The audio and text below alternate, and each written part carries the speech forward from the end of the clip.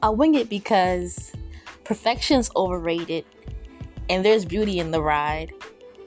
I didn't always have directions, but I always had a guide. Join me as I have story times, share what I've learned, I slip and fall, and the best of it, I encourage y'all. Oh, and let me not forget, God is great. This is Winging It with Positivity. I hope you enjoy the episode.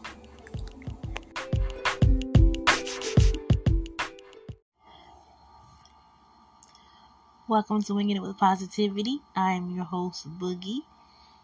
How are you doing? I'm good. Thanks for asking. So, if you can see from the title, this is another meme chat. And I'm going to get right into it. As you know, we're doing a shorter format with these. So, this one says, in case no one told you today, you can be angry without being cruel. And the quote comes from Kaylin Dion. This meme actually had, or quote meme, whichever, actually had the writer's name on it. So credit to him or her. But yeah, I agree with that.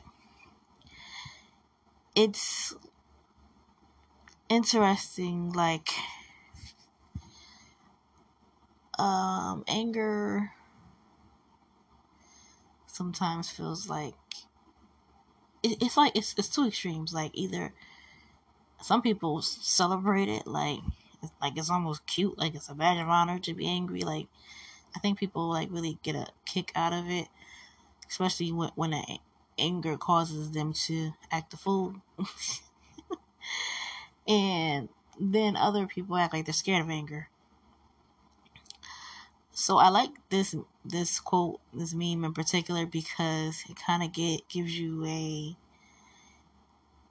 realistic view of it. Because I mean, you're gonna get angry. So for me, it was kind of like a sigh of relief, because especially, depending on where you are, if you're just trying to not be such an angry person or not let things tick you off, or if you're, on a path similar to me where you're just trying to get closer to God, not trying to wreck your brain, but really trying to make an effort to make some better decisions just because you want to. It can be easy to say, "Oh, I'm not doing this right," and think that in your head, but really, we never were not expected to get angry. Anger is a real emotion. I mean, I'm sure psychology and things will tell you that. And if you're a Christian, you can also read that too in the Bible. It's like, be angry, but sin not. So this kind of, piggybacks off that to me, because it's like, hey, you feel the emotion, you be angry. Like, there's no sense in brushing off our emotions and acting like they don't exist. And then boiling over in resentment later because you've just been trying to suppress an actual emotion like any other. But you can be angry and not be cruel. I think I like it because it's helping you to like actually process your emotions. And it kind of goes back to what we talked about a couple weeks ago, from the God's Lemonade episode, talking about self-control. I mean, that's self-control. You can have anger or whatever you're feeling, but still having self-control to not act on it. So if you're angry today, yesterday, just know that that's not in and of itself a bad thing. Just process it, maybe write it out, go to the gym, walk it out, play your favorite song, feel it.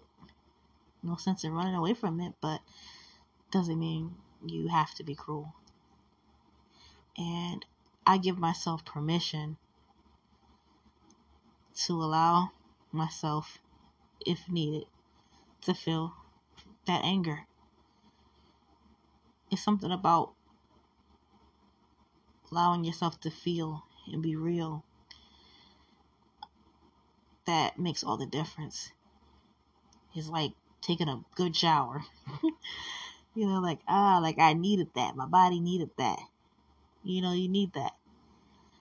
But having the feeling and acting on it are two different things. So I definitely agree with this one. If you have any memes or things you want me to discuss, send them right on over to me. You can inbox me, join the Facebook group Winging It with Positivity, or email me anything. If you have any suggestions, I don't know, just send them to me however you see fit. I would love to do it because at this point I just see a meme that catches my attention, and I'll save it and I'll put it up here and talk about it. But yeah, so any ideas you have, definitely send them over.